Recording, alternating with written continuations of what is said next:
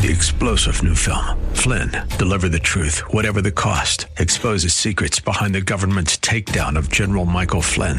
Flynn knew what the intel world had been up to. He ordered the first audit of the use of contractors. This set off alarm bells. He told the truth. He was the most dangerous person for Donald Trump to hire. They had to get rid of Flynn.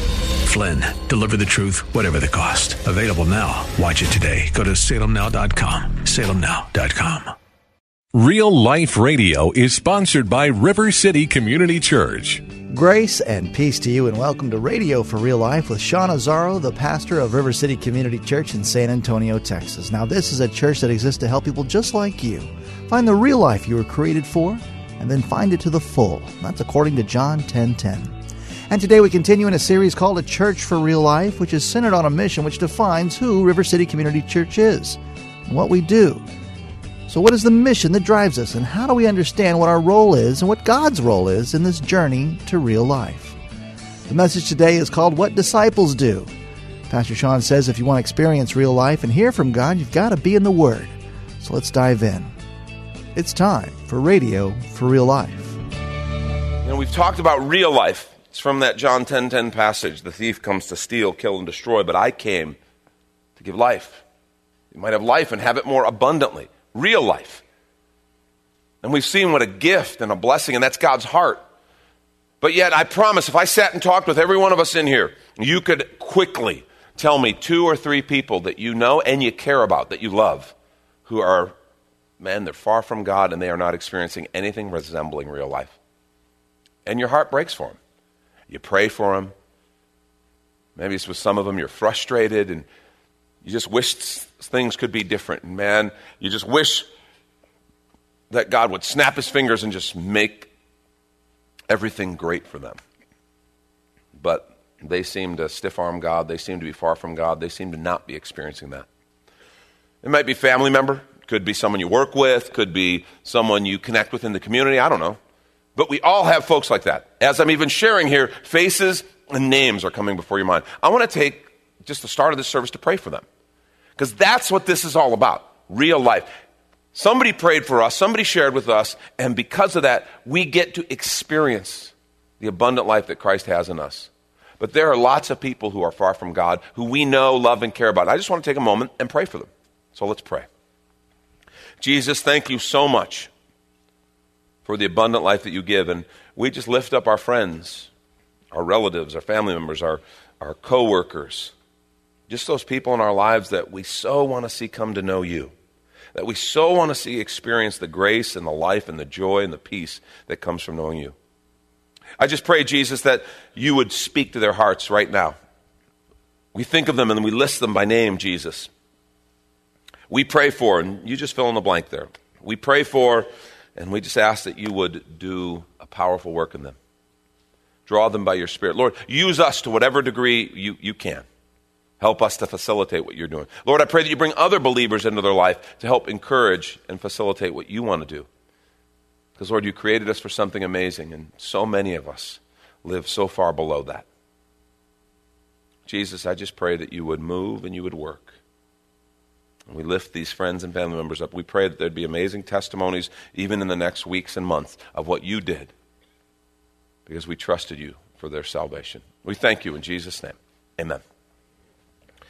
See, that's what this whole thing's about. You know, yesterday I officiated the memorial service for that young man in our congregation who took his own life. And that's one of those things that, at times like that, all the peripheral stuff, all of the little petty things that we get caught up in, yeah, they don't matter. It becomes real obvious what matters. And there are so many people missing what God has and living outside of the real life he has. It's a matter of life and death. And that's why we do what we do. That's why we're here. We started this conversation recognizing a church for real life is all about Jesus, isn't it? It's all about Jesus. It's not about religion. It's not about tradition. It's not about being hip and progressive, being the coolest church, on the block. That is not what it is about. It's not about any of those things. It is simply about Jesus. Because he's the one who gave his life to save us from our sins. He's the one who fills us with his Spirit. He's the one who showed us what it means to be full of God's presence. It is all about him. And we saw that if you're going to live real life, you're going to have to learn to walk differently. And sometimes that's the hardest part, right? Leaving the old. To enter into anything new, you got to leave the old. And leaving the old can be sometimes the hardest part. And so we talked about that journey that God walked us through. And we saw real life as a journey of dependence. And then we saw real life as a journey of discipline. Dependence, learning to trust God. Kind of lean not on your own understanding. Learning to depend on him and trust him. And then we saw it's a journey of discipline. There's just some things that God wants to train us in and teach us that will lead to life. We talked about the root principles. Remember? The principle of abiding. Principle of prayer, faith. The principle of building the kingdom rather than just building our ministry. The principle of people. How do we see people? How does God see people? And the principles of denying the flesh. That's the last 2 weeks. If you want to see those kind of root principles, the things that are under the surface but that affect everything that we do around here. How God asks us to operate. You can check that out at reallife.org. Those last 2 weeks' messages cover that. Today I want to ask the question, what is our product? Right? Because any organization has to kind of pay attention to kind of what we do. It's very easy to forget what we're about. And the church is no exception, right? They ask the couple of questions. What's your business and how's business? Anybody who's doing something in an organization or whatever should be able to answer those questions. What's your business? How's business? And in the church, we should be able to say, okay, what's our business? How's business? If you have your Bibles, please turn to Matthew 28.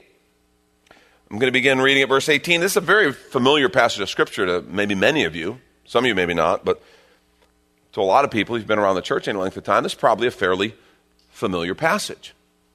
But I want us to kind of take a look at what was happening in Matthew 28 because it really gives some context. Matthew 28 is the end of Matthew's gospel. It's a story, one of the stories of the life of Jesus, one of the gospels of Jesus Christ. And so you have to understand, you have these guys who have gathered, and they have been through one of the most surreal experiences that any of us can imagine. They grew up among a people who were hoping for a Messiah under the Roman Empire. Unbelievable hope in a really desperate situation. And all of a sudden, Jesus Christ comes along, and they see something in him they'd never seen in anyone else, and they put their trust in him as the Messiah. They left everything to follow him. They left homes, they left family for a time, they left their jobs, and they got up and they followed this Jewish rabbi who they believed and understood to be God's chosen and sent Messiah. That's what they did. Well, you know how the story goes, right? For almost 3 years, they follow him and they see these amazing things. And then, towards the very end, Jesus is arrested by the religious leaders. He's crucified by the Romans for crimes he didn't commit. And he is buried. Can you imagine that moment? I mean, you left everything to follow him, and now he's gone. And then, of course, we know how the story goes. 3 days later, he's resurrected from the dead. Imagine actually walking through that, the emotional roller coaster that these guys went through. And now there's only 11 of them because one of them was the one who had betrayed Christ to the religious leaders. And so he, in guilt, went and hung himself. So now the 12 is just the 11, and Jesus has these guys at this gathering. And Matthew 28, 18 through 20 says, Jesus said to them, "All authority in heaven and on earth has been given to me. Go therefore and make disciples of all nations, baptizing them in the name of the Father and the Son and the Holy Spirit, teaching them to observe all that I've commanded you. And behold, I'm with you always to the end of the age." Now, we hear those words, and we know that's the Great Commission. And we look at those words through the lens of 2,000 years of Christian church history. So we see this big, sweeping vision of the Great Commission. These are 11 guys gathered. They've just been rung through this emotional ringer, and they're hearing this, "Go make disciples of all nations." I'm sure there was almost like reverb on Jesus' voice when he said it. Of all nations, nations. And then they look, and there's 11 of them. I mean, would you feel a little inadequate? If he would have said to them, "Go make disciples of just Jerusalem," that would have been a daunting task. Because right now, the religious climate was not in favor of that. They just crucified Jesus who walked on water. And these 11 guys are being told not only Jerusalem or Judea or the region, go make disciples of all nations, baptizing them in the name of the Father, Son, and the Spirit, teaching them to observe all that I've commanded you. And thank God he said these words. And behold, I'm with you always to the end of the age. I don't know that they even understood what he meant. I mean, they knew he's with them now, but he had died and resurrected. I don't even know what they felt when, short time after this, he made his final comments to them from Acts chapter 1, and then he's ascended, and he's gone, and they're standing there. But he told them, go wait in Jerusalem. They didn't understand how fully he was going to be with them, because after the day of Pentecost, they understood Jesus was not just making some sort of relational kind of, well, I'll always be in your heart kind of statement. He's saying, no, I am literally, spiritually going to always be with you. When he poured out his Spirit on the day of Pentecost, who now resides in every follower of Jesus Christ, every disciple of Jesus Christ, that he was literally, spiritually, going to be residing in every single believer. He would truly be with them always. And that's really good news. But I think it was also at that moment that they realized, okay, see, this isn't going to change. You remember, the Jews were looking for a political leader, and they realized we're not about some political movement. We're not about reorganizing, restructuring Israel. We're not about overthrowing the Roman Empire. We're not about that at all. In fact, they began to understand what their assignment was about. It was about disciples. And here's a phrase that I've shared with you before, but I want you to make note of, and I want you to remember. They understood this simple principle of the church at that moment. They said, we're not making a product, we are the product. We're not making a product, we are the product. And this is so important because we can totally forget that. Here at River City, when we apply this, we understand. We're not making a product, we are the product. We're not about sermons or services or songs or any of those things. That's not what we're fundamentally about. Those are great things. I hope they help encourage you in your faith. But at the end of the day, we're not making a product, we are the product. Because we're about making disciples. And it's interesting to note, you notice we don't say, we're not making a product, they are the product, meaning the people who we have yet to reach. No, we are the product. The product of this church is the disciples, those who are here and those who we have yet to meet and introduce to Christ. It's the people. And that's really important. The measure of this church is not our stuff that we do, but it's us. It's who we are. That's what this is all about. See, our mission is to make disciples. At the end of the day, when you know, what is the church, what did Jesus ask us to do? Make disciples. That's what we do. People who follow Christ. In fact, we say it like this. Here's our mission statement here at River City. We say more people living real life by passionately following Jesus. That's what we do. We took the Great Commission and just kind of put it in a kind of some active phrases that we could act on. Our goal, our mission here, this is why we exist. More people living real life by passionately following Jesus. That's what we're about. That's God's vision for people, that they would live real life, that their life would be full, vibrant. I didn't say easy, but that it would be real. And it would come by passionately following Jesus. I want to say that's God's vision for you. Don't settle for less. How sad if we sit and talk about real life, being a church for real life, God's vision of real life, but it's just something we're talking about. We're not living, experiencing, breathing. That's God's vision for people. That's God's vision for you and I. That's God's vision for our community, this northeast region of San Antonio, this whole corridor where God's given us influence. That's his vision for all the people that you and I know. All the people we prayed for at the beginning of this service, that's his vision for them. Living real life by passionately following Jesus. That's his vision for us in our community, that we would glorify him by serving that purpose and by helping people know him in our community and around the world. That's why we exist. That's what it means to make disciples. We want to take a quick minute to remind you you're listening to Radio for Real Life with Sean Azzaro, the pastor of River City Community Church, in this message called What Disciples Do, which, by the way, is available right now on the sermons page in a series called A Church for Real Life at reallife.org. There you can even watch a video podcast of this message and series. And if you're looking for a new church home, Here's your invitation from Pastor Sean. Do you ever look at your life and feel like you were made for something more? Jesus made a simple statement. The thief comes to steal, kill, and destroy, but I came to give you abundant life, real life. I talk to a lot of people, and many seem to feel like they're settling for a whole lot less.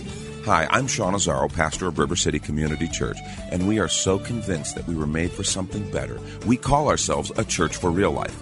I'd like to invite you to join us for one of our weekend gatherings, which are an exciting and artistic blend of music, reflection, and practical insights, all designed to explore the life that God meant for us. River City is located 1.5 miles outside of Loop 1604 on Lookout Road across from Retama Park. Service times are Saturday at 5 p.m. and Sunday at 9:30 and 11:15 a.m. River City is a church for real life, so our home on the web is reallife.org. To find out more, visit us online at reallife.org. God created you for something very special. Come find out more at River City Community Church. And now back to the message, What Disciples Do. This is Radio for Real Life. So, question I want to just address real quickly is how do we go about making disciples? Well, the New Testament tells us how to do that. Understand something. Those first disciples, they knew that part. They didn't wonder, how do we make disciples? Because they'd just been through 3 years of disciple making with Jesus, okay, which is like the best. Everything went downhill from there, okay? But they knew exactly how to make a disciple because that's what they were. And Jesus had just walked them through that. Okay. So what we want to look at is, okay, how do we make disciples? I want to introduce you to a concept called the 5 decisions on the journey to real life. Many of you have been exposed to this. It's really the answer to a question that's in Acts 2:37. Okay?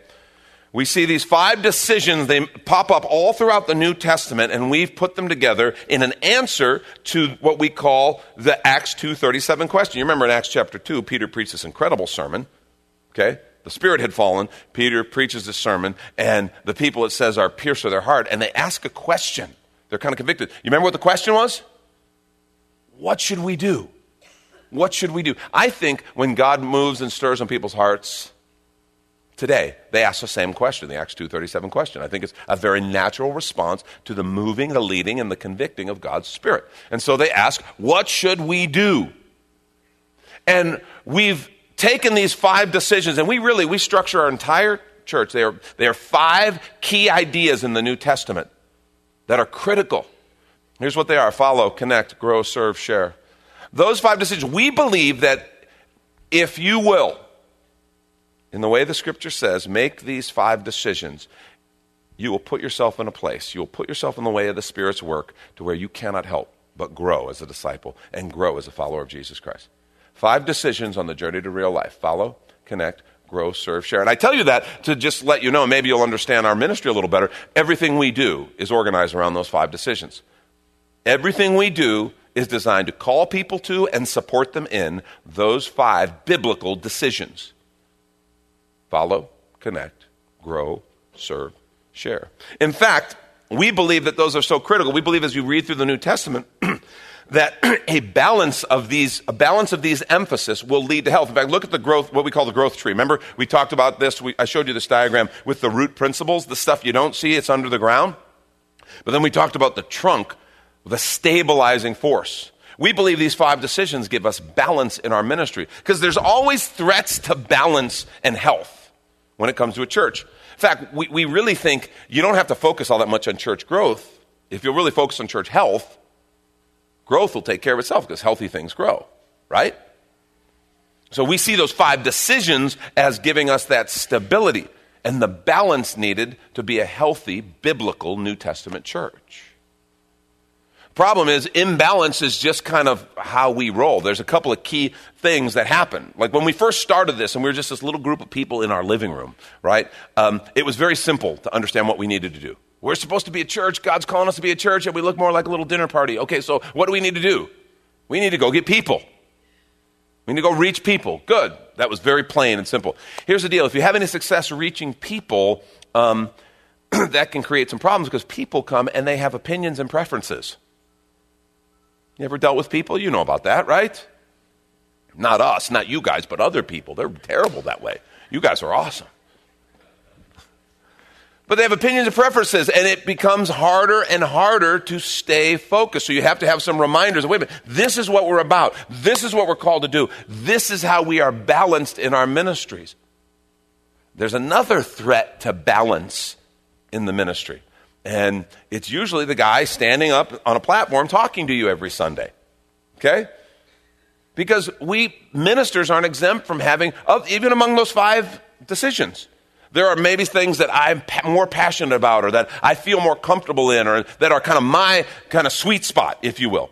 Well, we ministers can emphasize one part of that to the exclusion of others and create an imbalance in the church and create an unhealthy church. You ever been a part of a church that you go, man, it's such a great church and I think the pastor's great. Why doesn't it grow? Why isn't it healthy?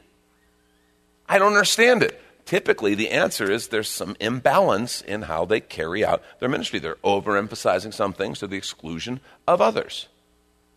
And so these 5 decisions are really important. As a pastor, I better make sure that on the pastoral staff, we have other people who are gifted, they're called, they're leaders who have passions in those other areas that aren't necessarily my first choice. And so it creates this sense of balance. And so kind of where we're going to kick this whole thing off, we're going to talk about these over the next number of weeks, these different decisions. If you're taking notes, I want you to write this down because it's fundamental, it's core, it's foundation. Real life begins with the decision to follow Jesus. Real life begins with the decision to follow Jesus. Okay, when I say follow, okay, you're like, well, for the disciples, it was really easy, right? Jesus said, follow me. That meant get up from what you're doing now and walk after me. And okay, they understand it. For us, what do we mean when we say follow? What I mean when I say follow, and what I think Jesus meant for us when he says follow is, and I think the principle is basically the same, you follow in that you organize your life around something as your main pursuit. That's what I mean when I say follow. Organizing your life around something as your main pursuit. And here's the deal. We all follow something. We all follow something. Organizing your life around something as your main pursuit. In the course of my life, I have followed a lot of different things. I followed polo. Remember, I told you that was going to be my profession. I was going to be a professional polo player. That was my family's background. That's what I did. That's what I was going to be about. And I was a Christian, understand, but if I talk about organizing my life around something as my main pursuit, polo would have been, at that time in my life, that thing. And I just thought Jesus was, of course he was my Lord, but he was going to be a part of that. But if you looked at my calendar, you look at my checkbook, you look at the things that indicate what am I organizing my life around, this was it. I wanted to do this. That was, at that season, probably what you could say I was following. I have followed at different seasons of my life, music. I'm a musician. I love playing music. I perform music, written music, and I love that. And there are times when if you looked, you might say, wow, it might seem I'm organizing my life around that as my main pursuit. In high school and early college, I got to tell you, I followed girls. Oh, don't judge me. Look at you. Like you're sitting here, we never did that, Sean. No, honestly, and I was a Christian. I was a Christian kid. I believed in Jesus, but I was also really interested in girls. And, so I thought about that. I wanted to meet girls. I wanted to organize my life around that pursuit. At seasons in my life, I probably organized my life maybe around money. Making it, keeping it, security, thinking about it more than I should. I'm organizing my life as main pursuit. Success. We ministers aren't exempt from sometimes realizing we've been organizing our lives around success, whether it be in ministry or other pursuits, whatever. Maybe you have followed some different things in your life. Maybe you could, if we sat down and talked, you could go through the list of things that you say, yeah, I've probably organized my life around different things as my main pursuit. Well, that's what we mean when we say follow. And Jesus said this, Matthew 16:24. He said to his disciples, if anyone would come after me, he must deny himself and take up his cross and follow me. Now, I want to take a few minutes this morning and just talk about what does it mean to follow Jesus? How do you actually do that? What does it look like? A couple points. Number one, to follow Jesus means to put him first. To follow Jesus means to put him first. Remember when Jesus was asked the most important commandment said, love the Lord your God with all your heart, with all your soul, and with all your mind. This is Matthew 22, 37, 38. This is the first and the greatest commandment. In other words, it all starts with your heart. To follow Jesus means to put him first in your heart. That's why this is a matter of worship. That's why following is simply the behavior of worship. It's what it is. Worship is what you put first in your heart. Following is the behaviors of worship. In Luke 9, 23 and 24, a different version of what he said in Matthew 16, but he adds something. And he said to all, if any would come after me, let him deny himself and take up his cross daily and follow me. Listen, for whoever would save his life will lose it, but whoever loses his life for my sake will save it. It's that paradox of surrender. Thank you, Pastor Sean Azzaro. You've been listening to Radio for Real Life, and if you'd like to hear this full message called What Disciples Do, or this whole series, it's available right now on demand when you find the sermon series called A Church for Real Life at reallife.org. But of course, you're invited to visit and join us at River City Community Church, located on Lookout Road right behind Retama Park, with service times on Saturday nights at 5 and Sundays at 9:30 and 11:15. If you'd like to call the church, here's the number. It's 210-490-5260. As Radio for Real Life is a service of River City Community Church, and we hope you join us again next time for more Real Life. 3-star General Michael J. Flynn, head of the Pentagon Intelligence Agency, knew all the government's dirty secrets. He was one of the most respected generals in the military. Flynn knew what the intel world had been up to. He understood its funding. He ordered the first audit of the use of contractors. This set off alarm bells. The explosive new documentary, Flynn, Deliver the Truth, Whatever the Cost, uncovers the facts behind this scandal. Flynn told the truth. He was the most dangerous person for Donald Trump to hire. I find out the worst enemy that I'm going to face in my life is right here in America. They took my assessment and they wanted me to change it. And I was like, I'm not changing it. They had to get rid of Flynn. With in-depth interviews, archival footage, and never-before-seen personal records of the man behind the headlines. I just felt like I was drowning. Flynn, Deliver the Truth, Whatever the Cost. Available now. Watch it today. Go to salemnow.com. salemnow.com.